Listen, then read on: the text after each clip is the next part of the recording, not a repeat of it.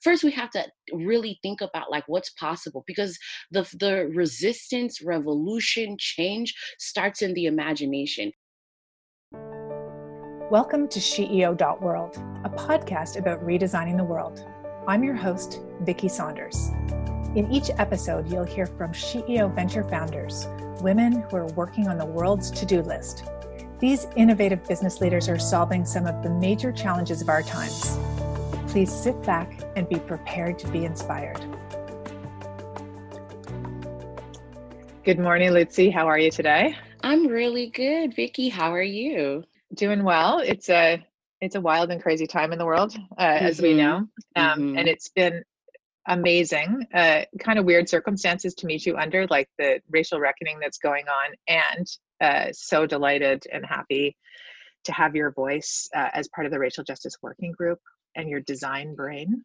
Our community is loving this so much, and one of the things that I wanted to follow up with you on is the use of language in a lot of things that we're doing, and then just obviously our actions aligned with language. And maybe just a bit of background. So at SheEO, from the very beginning, we've been working towards building new models, new mindsets, so that we can get to a different world, which requires all kinds of decolonizing ourselves, shifting our thinking. It's obviously deep transformative work. And I think a lot of people that step into our community are there, oh, this is great because we're dealing with the injustice of women only receiving 2% of venture capital globally. And then it starts to unravel. It's like the why of that is tied into so many deeper things, and everything's rooted in the existing structures. So there's a lot of stuff to unpack as you actually get into it. And so from the beginning, things like, women aren't writing checks to invest, and therefore we changed the word that we use for your participation in our community. We don't call you an investor, we call you an activator. And then people are like, what's that? I'm like, great, okay, we get to start fresh. New behaviors around a new word. And then we don't actually call you a business in our community, we call you a venture, because we're agnostic about the structure you come with. So one of your friends who introduced us, Wakumi, comes into the SheEO network with a charity as she's creating new models and solving, deep injustices. And so we fund no matter what structure you're in. So there's a lot of, and that's a different kind of thing too. It's like, what? How can you change the world with a charity? I'm like, you can watch, And so we've been very aware of language. And in the last few years, we've really been struggling with this. People use the word diversity, they use the word equity, they use the word inclusion. And then we have some funding that requires us to identify different racial and ethnic backgrounds. And there's so much about it that just doesn't feel right on our team, because we're centering whiteness and everybody else has to check a box. And so maybe we'll just sort of start here with, you blew my mind with something beautiful when we last talked around, people use the word vulnerable populations or marginalized communities. And you came back and you're like, no, people made vulnerable. People placed at the margins. Can you talk a little bit about that language piece and what you witness around this in the social justice space? Yeah, so in the social justice space, the work that we're all trying to do, irrespective of your race and ethnicity in your class, if you come to social justice work, I hope the goal is that you can decenter white supremacy, and you could think about all the ways that you participate in white supremacy, you've colluded with white supremacy, and how white supremacy has socialized you to think about the world in a very specific way, think about yourself, and think about difference. So I am always interested in thinking about, in any situation, in any context, three things. I'm thinking, how can I disrupt white supremacy, dismantle, or divest from white supremacy?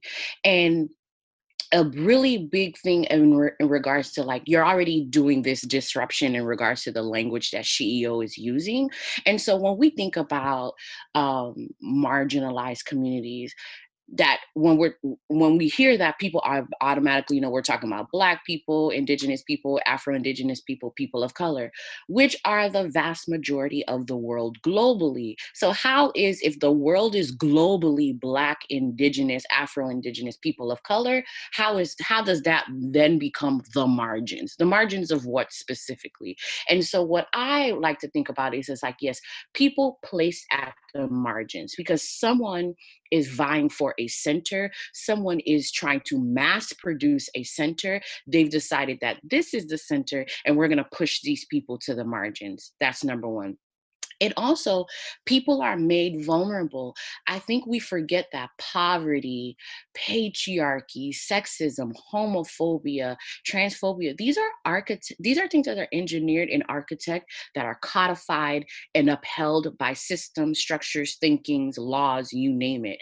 And so there's nothing inherently vulnerable about being, or at risk about being, an Indigenous person or being a Black person. The problem is the society that is anti-Black, anti-Indigenous, that puts these folks, makes them vulnerable. So I think it's really important if we're going to disrupt power, if we're going to train ourselves to pay attention to all the invisible power that could be in a context, we have to name and make present what we're being forced to not see. And what we're being forced to not see is all the ways in which communities are being made vulnerable, being put at risk, and being placed at the margins. So for me, when I remix and push the limits of that language, automatically the person who's listening to me is just like, oh, you said that differently. What do you mean by that? Exactly. I want you to really think about the fact that, like, there's nothing inherently deficient about people, quote unquote, who are non-white. Even that language, right? So that language is as if to be the default human position becomes whiteness, and everyone else has to be qualified. Everyone else has to go through the Hunger Games and qualify for the humanity. And it's just like, I get what that language is trying to do, but that language is also trying to uphold white supremacy at the same time. And so I just try to reject. Bell Hook teaches us that language is a place of struggle. How can we be an ethical struggle and principle struggle around our language to think about even how we describe people, how that inadvertently maintains the cages that society puts around these communities? And so, that's where I land. And whenever we can get, and people might think, oh, that's being too creative, that's being too whatever. Yeah, because what is asking us to do, how do we get the people who fund our ventures to think differently about how they're thinking they're going to solve the problem? Exactly. Yeah. I mean, I'm still deeply in a struggle around this personally to share some kind of construct that people can understand the struggle to dismantle this, right? So I did an off the record session last night as a test with Australia and New Zealand activators to try and showcase the rules attached to funding that exist currently and how they keep us the same, or they try to keep us the same.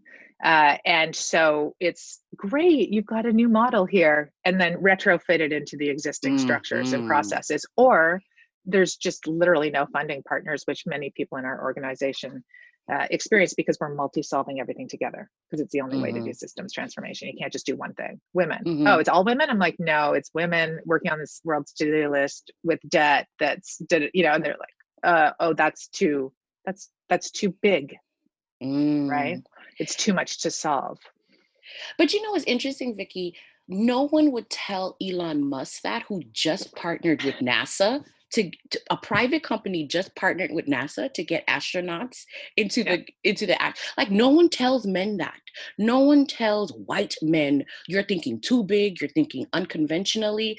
No one says that. And so to me, it's just like, whenever people are thinking about giving money to women and femmes and non-binary people, all of a sudden, the person giving the money all of a sudden becomes the expert, even though the people they're giving the money to are the actual experts. What would it look like to radically think about funding women, femmes, and gender nonconforming people the way we fund white men, which is we write them blank checks and we allow them to be as big, as bold, as zany, as out the box, and get people to the moon and back, right? And get people to do. So it's just like, what possibilities if people trusted women and femmes and non-binary people to do the same thing?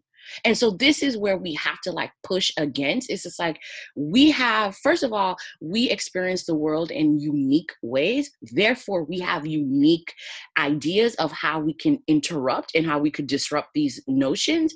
But no one trusts us enough to just give us the money and let us be the engineers and the architects of the language, the metrics, the success stories, this, that, and a third, and let us just get to the world's to-do list. We can't get to the world's to-do list if patriarchy, our power, or is standing in our way, always telling us, trying to mitigate like how much impact we can have. And it's so, to me, it's just like, no one tells that to tech dude bros in Silicon Valley or anywhere. And they make good things. And a lot of those venture capital, they flounder within 1 to 3 years. Oh yeah. The success rate is not there. It's all made up, right? It's like performs worse than municipal bonds, like, or on average. So there's not even a reality attached to the narrative. Exactly. It's just very PR'd up and makes it sound like it's a thing. So folks are burning through a lot of money. What would it look like to give people who are put at the margins, made vulnerable, given that kind of money, to think differently and to do differently? And I feel as if we would see a much better success rate than what we see in Silicon Valley right now. Well, yeah. And I mean, we have an example of that. We have 68 ventures we've funded who can't get funded in other places, who are outperforming any of their peers. And we have a lot of data on it over the last 5 years. But, the way that we started with this is like so classic too. Okay. So these are amazing ideas and incredible women entrepreneurs who are solving major challenges that are priorities for us. Starts with there. But the way to get people in the door, we said, you're not getting your money back. We literally had to disrupt that. So you contribute $1,100 each. We crowdfund that together and then we loan it out. It's paid back. Huge pay rack rates, and then it's loaned out again. So we had to literally, in order to disrupt your ability to like come in to try something different, we had to have you not expect to get your money back, because then you could actually go on a journey of trying something new without controlling, because there's no control because you're not getting it back. Breathe. Right? Like I designed it that way. And now people are like, wow, this is amazing. Look at the community here. Look how we're all working together. Look how incredible she's doing.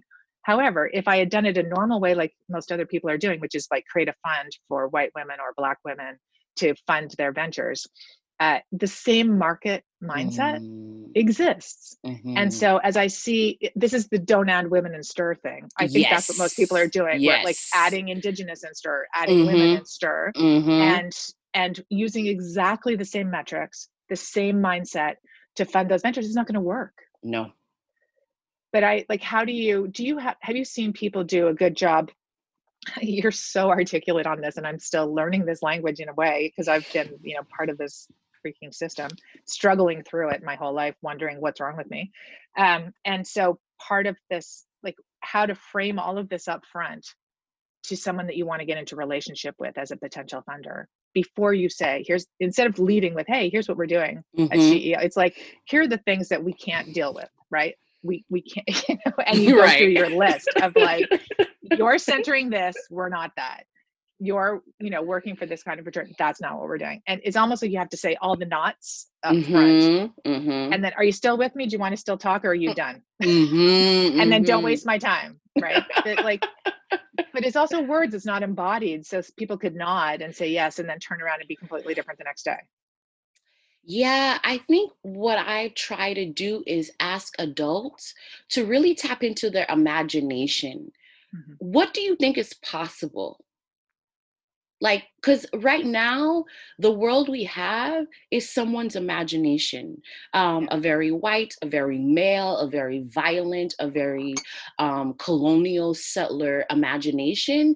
And what I think I wanted to ask, because before we can even give people new language, new orientations, new way of being, first we have to really think about like what's possible, because the resistance, revolution, change starts in the imagination. So I want to know, are you the kind of person who believes the world we have is the only world we can have? We can make some cosmetic changes, but that's it. Or I want to know, are you the kind of person who's like, actually, when no one's around, when you give yourself full permission, I actually do believe these things are possible. And I actually, when I'm quietly washing the dishes or driving the car, walking the dog, I actually have some steps about how I think this particular problem could be solved because I'm really passionate about it. And so what I invite people to is like, let me into your imagination. Show me what you've been thinking. Show me what you're passionate about. Tell me what really like keeps you up at night. What really makes you sad. And I want to hear, like, do you have any ideas about how you think we can intervene on that?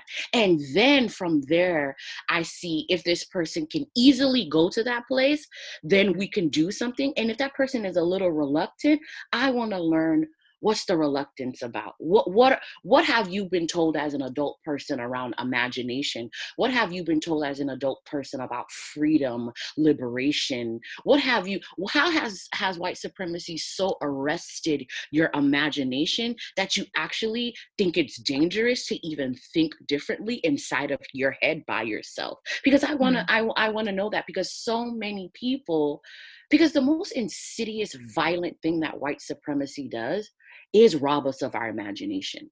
Mm-hmm. And so if we can start there, what's possible? What do you think? What are you thinking and feeling? And then I can bring you into the material world, because everything that has ever become started in someone's imagination, from the can opener, from the Tesla, from this laptop, our powerful iPhones. Someone gave themselves permission to go there in their mind and brought that into the material world and made that possible. The same way people have come up with eugenics projects, the Holocaust, chattel slavery, that came out of people's imagination. So I want to know, where are you in your imagination? Can you radically and boldly be with that? And can my imagination connect with your imagination? And let me give you some language on how we can start to shape this world. And so that to me is where I think, and I don't think it's hokey. I don't think it's the kind of thing that one can't bring into a very serious business meeting. One can't bring into your family. One can't bring into the classroom. We have got to encourage adults to tap into that space of creativity if we're going to do things differently and be different people.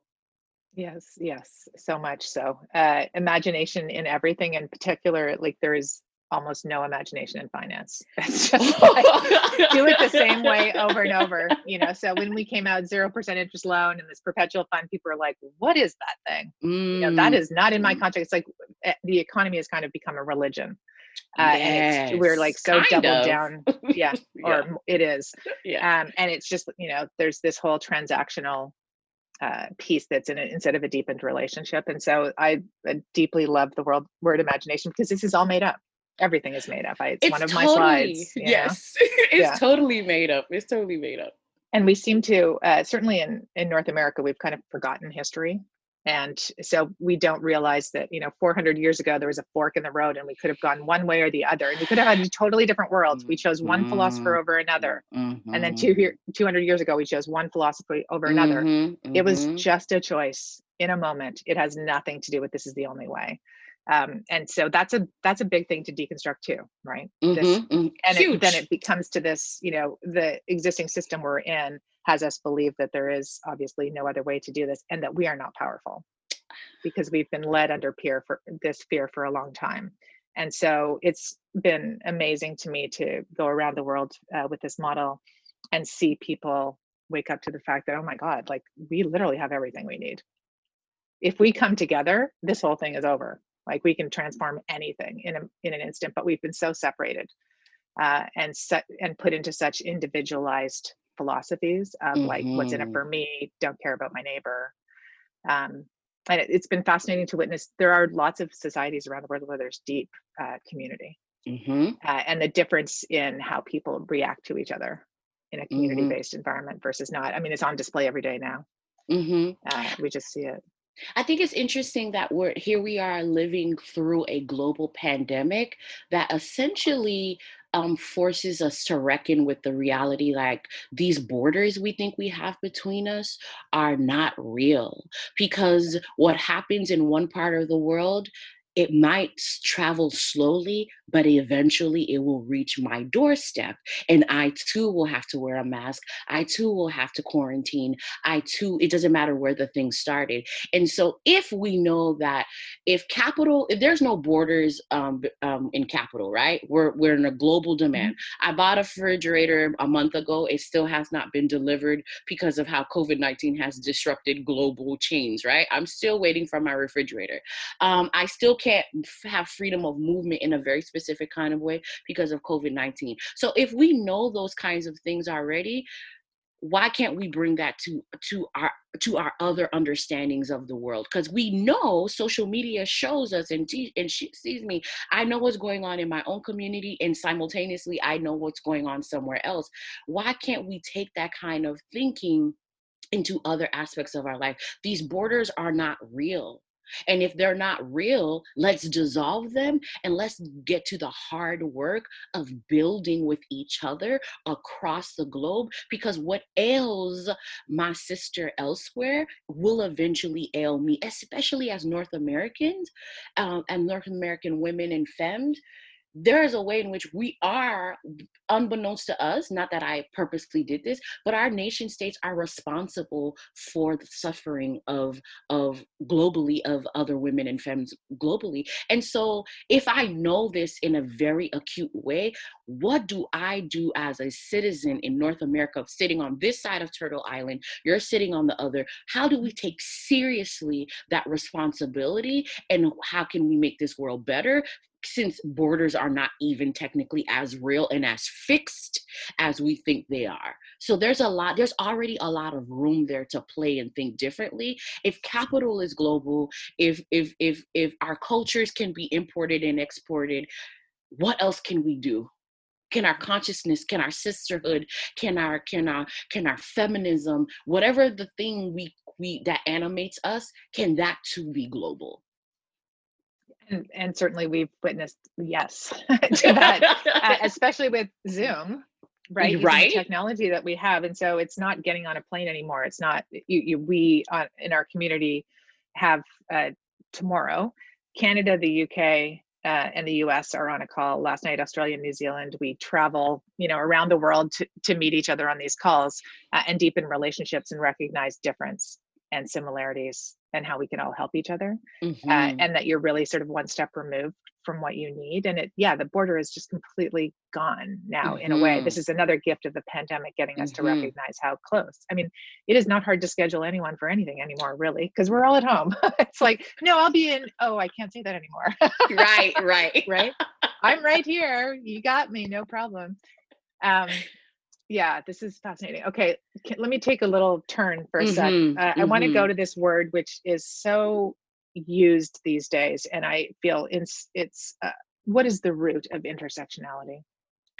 And what does intersectionality mean to you? I hear it thrown around an awful lot. I think it's absolutely critical because it's a anyway. Over to you. Okay. Intersectionality. So intersectionality is a gift we were given from Black feminist thought. So when enslaved Africans were trafficked and stolen and brought to the Americas, um, we have a situation in which Black women were forced to really think about what does it look like when race intersects with gender, and what are the sufferings, the new categories of suffering that gets created when those two intersect. And so okay, so obviously I'm from the United States. I am a for real, card carrying, very proud feminist, right? And I like to say, you know, I'm rooted in Black feminist thought, and my Black feminism is very much animated by women of color feminism and indigenous feminisms. And so, which means I don't necessarily, in North America, we tend to think about feminism in terms of waves. I don't actually believe in the concept of feminism in waves, because it does center whiteness, because it gives us the impression that the feminist movement in North America didn't start until bourgeois, middle class white women decided, oh, perhaps I'm oppressed, perhaps I should have the vote. And in 1492, when Christopher Columbus comes to Turtle Island, indigenous women, indigenous folks have been fighting against settler colonialism, which is a very gendered project. And then you have enslaved African who are brought over to the New World, who are having to think very critically about what does it mean when to have your body be taken over essentially by a nation state, to being asked to breed and to uphold a dehumanizing system. Like, what does it mean to think about your body and yourself in that way? And so I think it's really important to start there, because intersectionality has always existed. We have in 1840, I believe, or 1804, I'm really bad with numbers, I will like mix them up. We have Sojourner Truth, who gives a talk at Seneca Falls during a women's movement, a women's gathering, and she's talking about, well, ain't I a woman?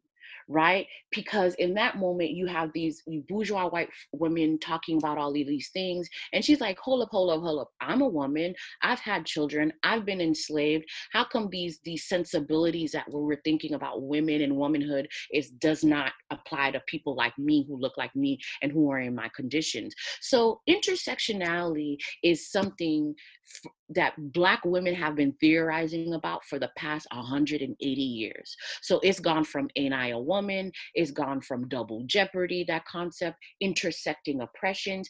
And then in the 1980s, Kimberly Crenshaw, a Black legal scholar, coins the term intersectionality. Essentially, it means when we think about all the social categories, race, class, gender, ability status, citizenship, nationalism, you name it, when they intersect with each other, for certain bodies, it creates new forms of suffering and oppression. So intersectionality asks us to think about what are the different powers at play that is making this person more vulnerable, being put at risk, right? And so literally that's it. How do systems come together and create new forms of suffering? Because again, we're never just talking about race. We're never just talking about gender. We're never just talking about class. These things are not distinct by themselves.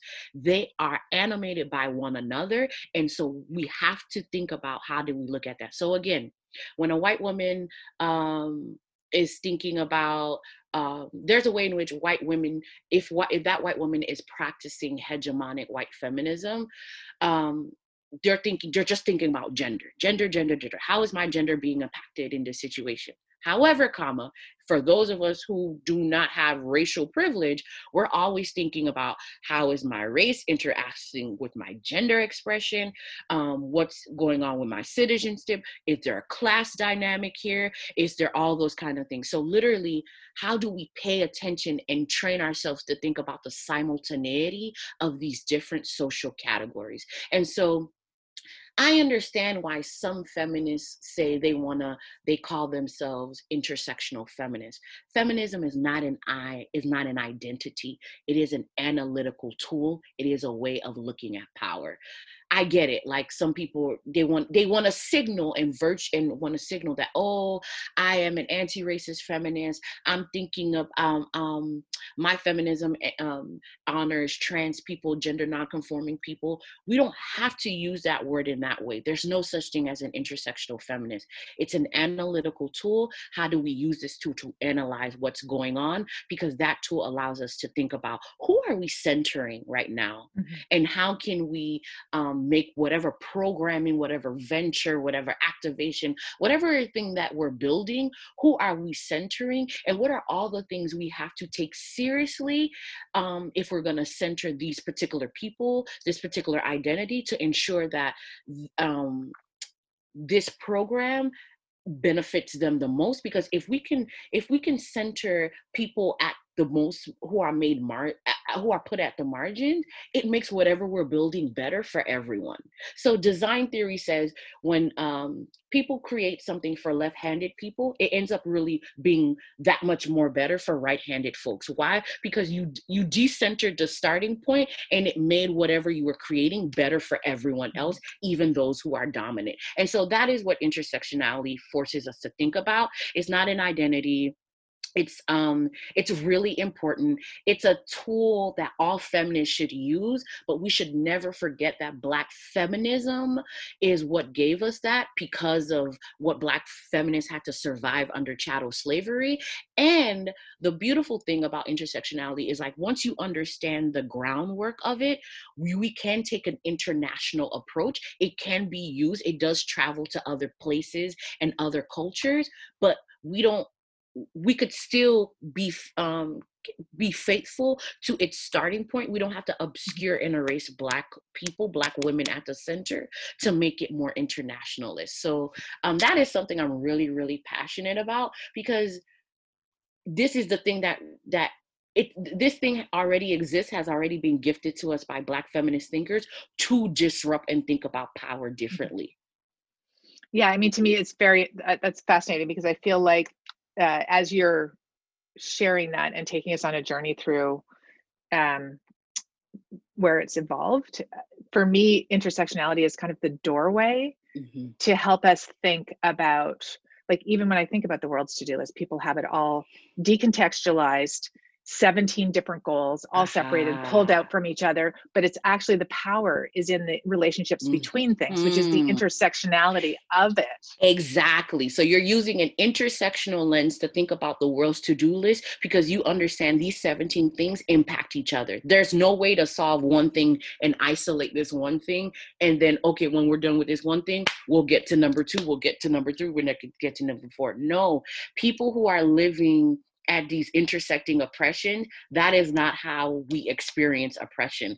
In this moment, when I walk into some place and someone treats me wrong, I can't be like, oh, it's because I'm Black. Oh, it's because I'm a woman. Oh, maybe they think they can sense that I'm queer. No, in that moment, it's all of those things interacting together. And so if my oppression and subjugation is being experienced that way, the problem solving also has to mirror that. Right, which is, and like, deconstruct that. It's insane.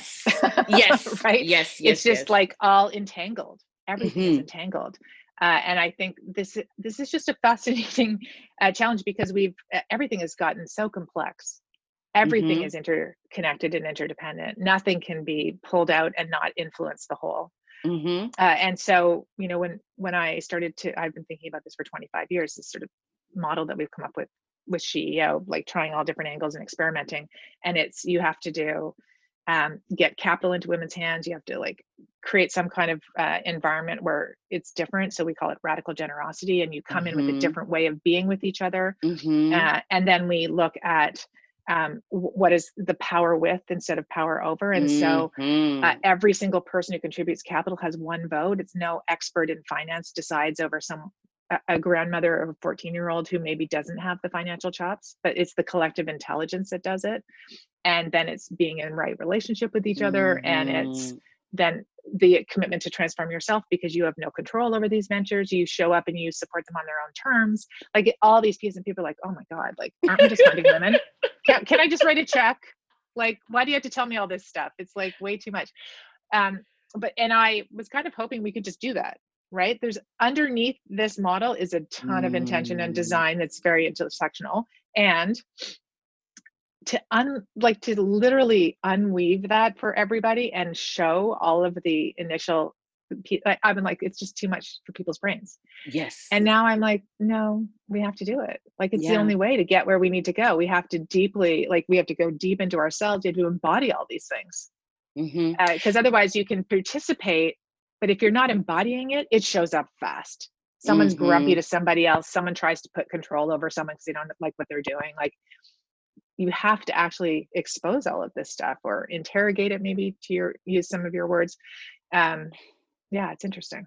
Yeah, we do have to interrogate, because the um the systems that got us to this place is also complex. Hmm. So if we think we're going to intervene patriarchy and how patriarchy dictates how women, femmes, and gender expansive people get funded or become leaders, we're going to have a complex set of problem solving tools to intervene against that. And so, although it looks like there's not a lot of thought because these power structures have been up for so long, so it just looks like, we don't even see how all the hands that are upholding them, but those systems are equally as complex. Hmm. And so we have to meet that complexity with our own level of complexity, to if we're going to flatten power, if we're going to make this more circular, and if we're going to divest from the hierarchies and treating difference as if it's a deficiency. And so I just think what the difference is, there's other people making those complex white supremacist decisions for you. And what you're inviting people to do here is it's like, no, no, no. The power is in your hand. It's like the Wizard of Oz. It's you. There's no wizard.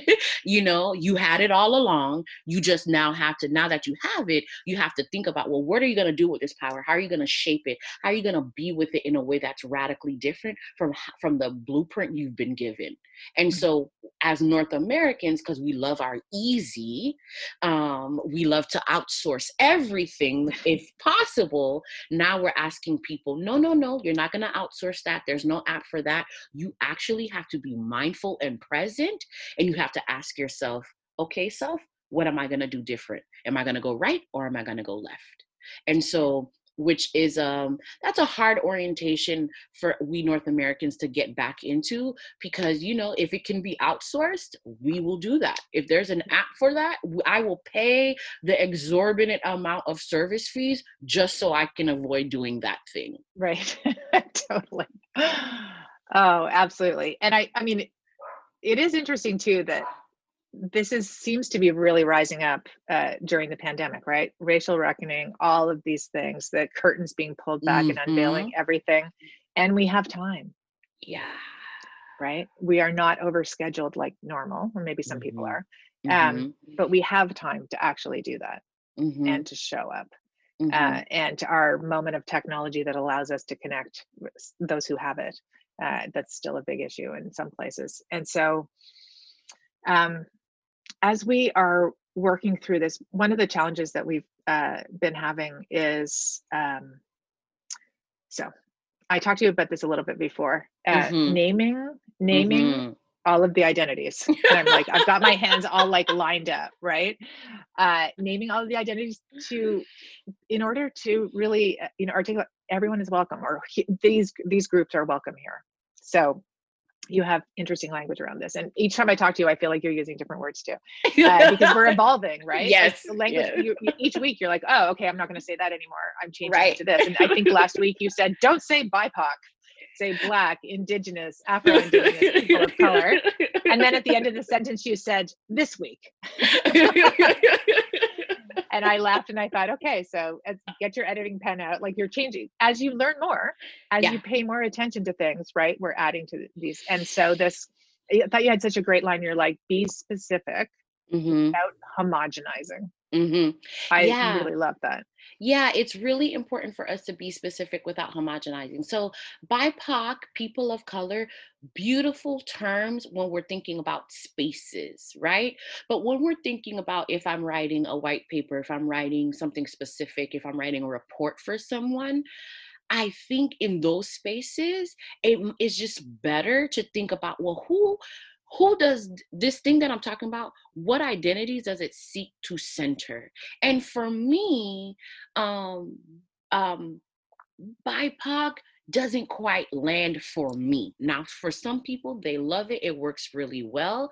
But as I'm thinking about it, especially from a North American context, there is a way sometimes we like to do is like Black people over here, Indigenous people over here.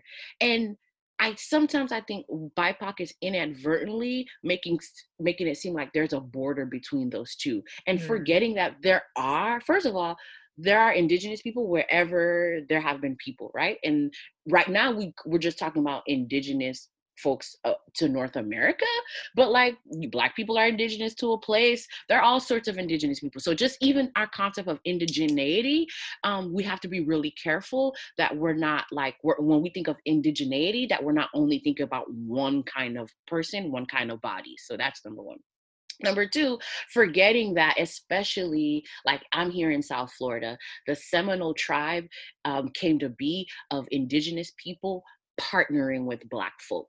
And so that is how that tribe came to be. So that's really powerful. So right there, there's no border, there's no fixed border between Black people and Indigenous people in that way. And so for me, I think BIPOC, I see what it's trying to do, but it misses, but what if you're Afro-Indigenous?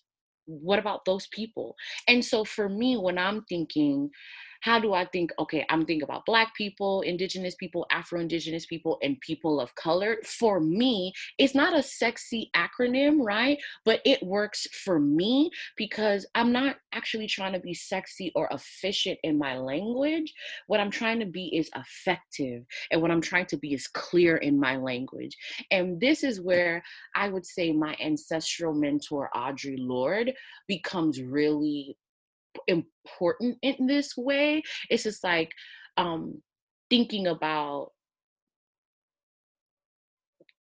how do we talk about difference in a way that doesn't ask any one group to obscure themselves or make themselves smaller for our benefit, whatever that benefit is. And so in a world of acronyms, in the world of efficiency, in the world of we're trying to fit everything within these characters, I am actually rejecting the impulse to cut corners.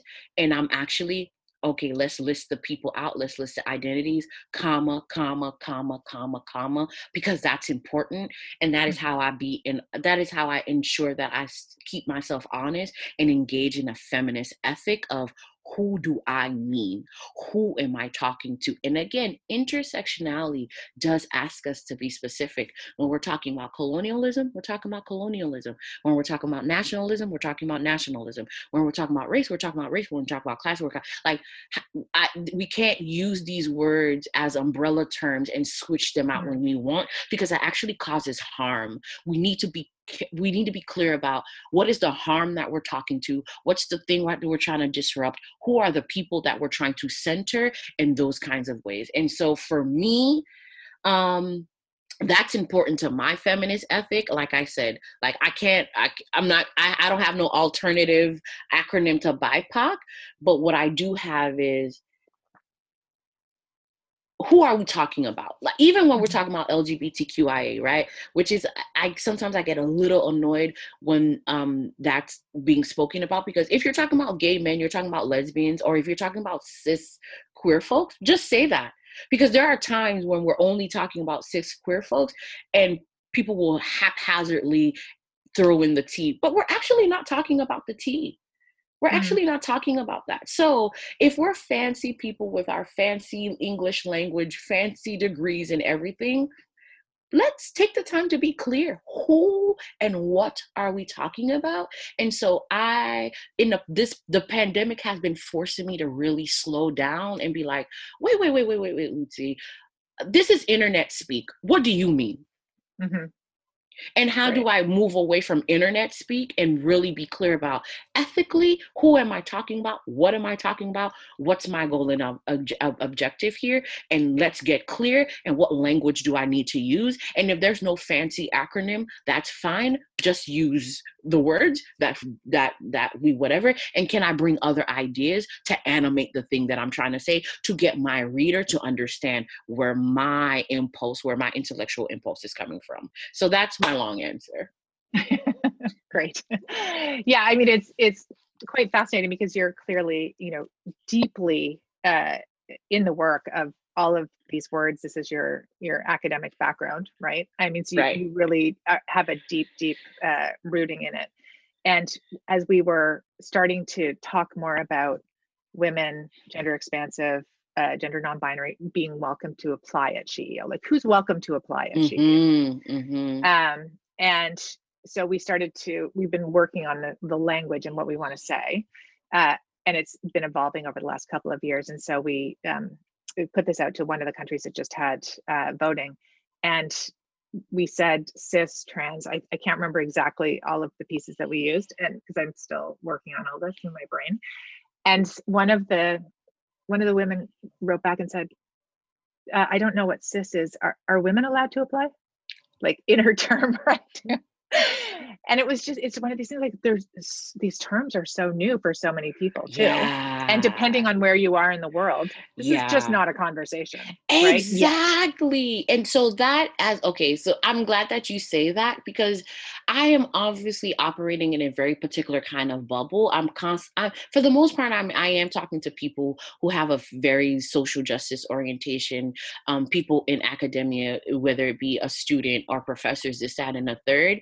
And so there is a way I get socialized to speak and just throw out this jargon. And even in those terms, even when I use the acronym, I know that those people are going to do the intellectual heavy work and deconstruct that. Right. But actually, what about everyone else who's not in that bubble? How do I get them to understand what I'm talking about? And so that is why I'm trying to move away from these things, because ideas travel. Like my ideas in a very specific way, and the reach I'm having on the internet is traveling.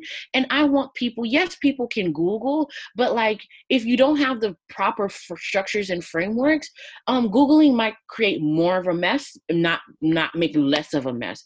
And so to me, it's just like I'm thinking about how can my language be more inviting to everyone and to be more democratized. Like you don't have to be part of the fancy schmancy social justice in crowd to understand what I'm talking about, because what I'm talking about is way more important than the acronyms and those kind of things. And so how do we remember that there are still so many people to invite into this way of thinking, into this way of being? And if language is going to be their first reception and their welcome, we need to do a lot of work around how clear is this language. Yeah. I mean, and that's a real struggle with us. We have people ages 14 to 96, like just a total range of age, stage, experience, background. And we're always, on our venture applications, our big thing is, only 10 questions, no pitch decks, no jargon. And no attachments, and so you have to speak from the heart about what you're doing. Oh my God, that sounds so hard. It is. Well, exactly. That's the point, right? Like literally no jargon. So someone has to understand what you're saying, no matter where they're coming from. And that's really tough to do. Mm-hmm. And so people go cut and paste their bio or use, my go-to-market strategies, blah, blah, blah. And people are like, what's that? I don't know what that means. And so you don't get voted for if you come in with that. And if you're deeply understandable and how do you make money? Mm-hmm. Who are you in the world? And why are you the person to solve this problem? If you can say that in a deeply moving way, you get voted for. And if you're like, la, la, la, all in your head, not embodied, you're toast. And you may have the best business idea in the world, but like, hey, if you can't communicate that, it doesn't work here. It's interesting. Right. If you could only communicate it to your in-group, how does that serve the overall project? And I think sometimes for those of us who are very justice oriented, yes, our language is beautiful and it does speak. Our language is powerful, and sometimes it doesn't create more opening for more people to want to come in and join us in this radical imagination and thinking about the world differently. Yeah, and it's interesting because, like, personally, I'm sitting here thinking, man, like, I better not say the wrong word. Like a little bit, right? I have a bit of that in me, and because there's a lot more learning I need to do to understand the soup I'm living in, for sure. And I live in the imagination side. Mm-hmm. Like I can dream up new shit every single day. That's what I do. I love coming up, and I don't think in a traditional way, but I don't have the words for what those things are. Mm-hmm. You know what I mean? And so I'm like, oh, Lizzie's giving me a whole new dictionary I'm really learning different words. Like I just this phrase of like, decolonization is not a metaphor, you said to me last week. And I like deconstructed the crap out of that, trying to understand what that meant. Mm-hmm. Right. It didn't flow to me immediately into oh yeah, I get that. I had to think about that. And what does she mean by metaphor? And what does she mean by, it's because it is, to your point, we're living in different bubbles. Yeah. And how do we, And so if we know we live in a very interdependent world, there are not a lot of borders are not real and fixed the way we think. What does it look like that even when I'm using all of these different words, how can we set up a parameter that we can be in right relationship with each other, that even if you did use the wrong word, I would just be like, no, Vicky, not that word, but this word, or let's think about it differently. Let's do those kind of things. It's like, how do we change, like, I guess what I'm trying to say, we've all been socialized in this white supremacist world.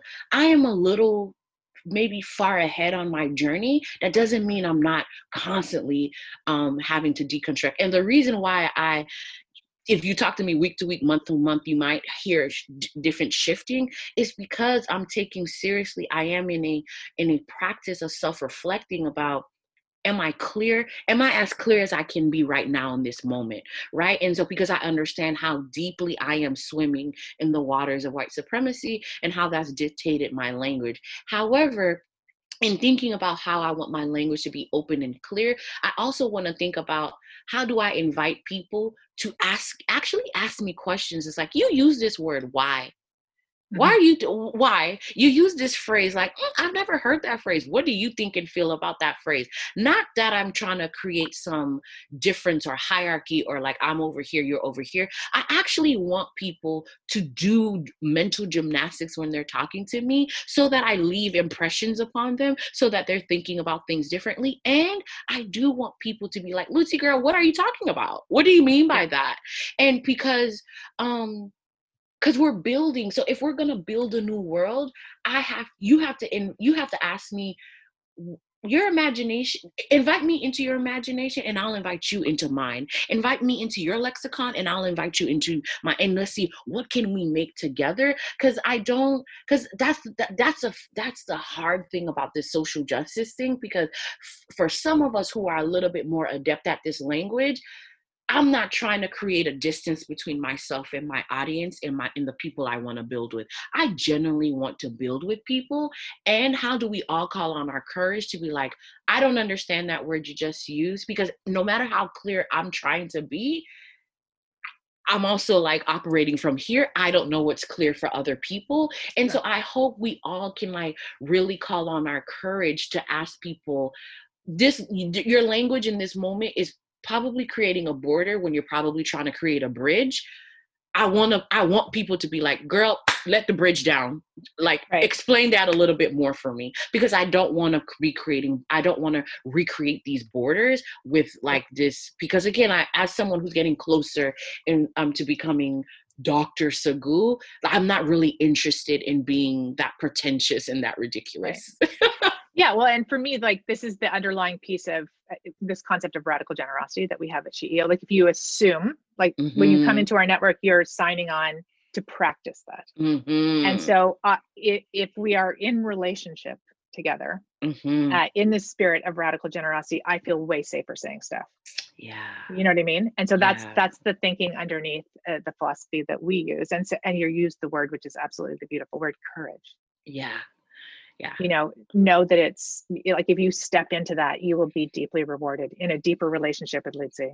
Yes. Learning more about our intersectionality and how we can together ripple that out to the collective communities that we're working with and have a bigger impact. And so, like every day, I do exactly the same thing. It's why I noticed with you, the changing of words is like, last week you said this, and our one-liner changed again. Did we just change our one-liner, Saunders? What are you doing?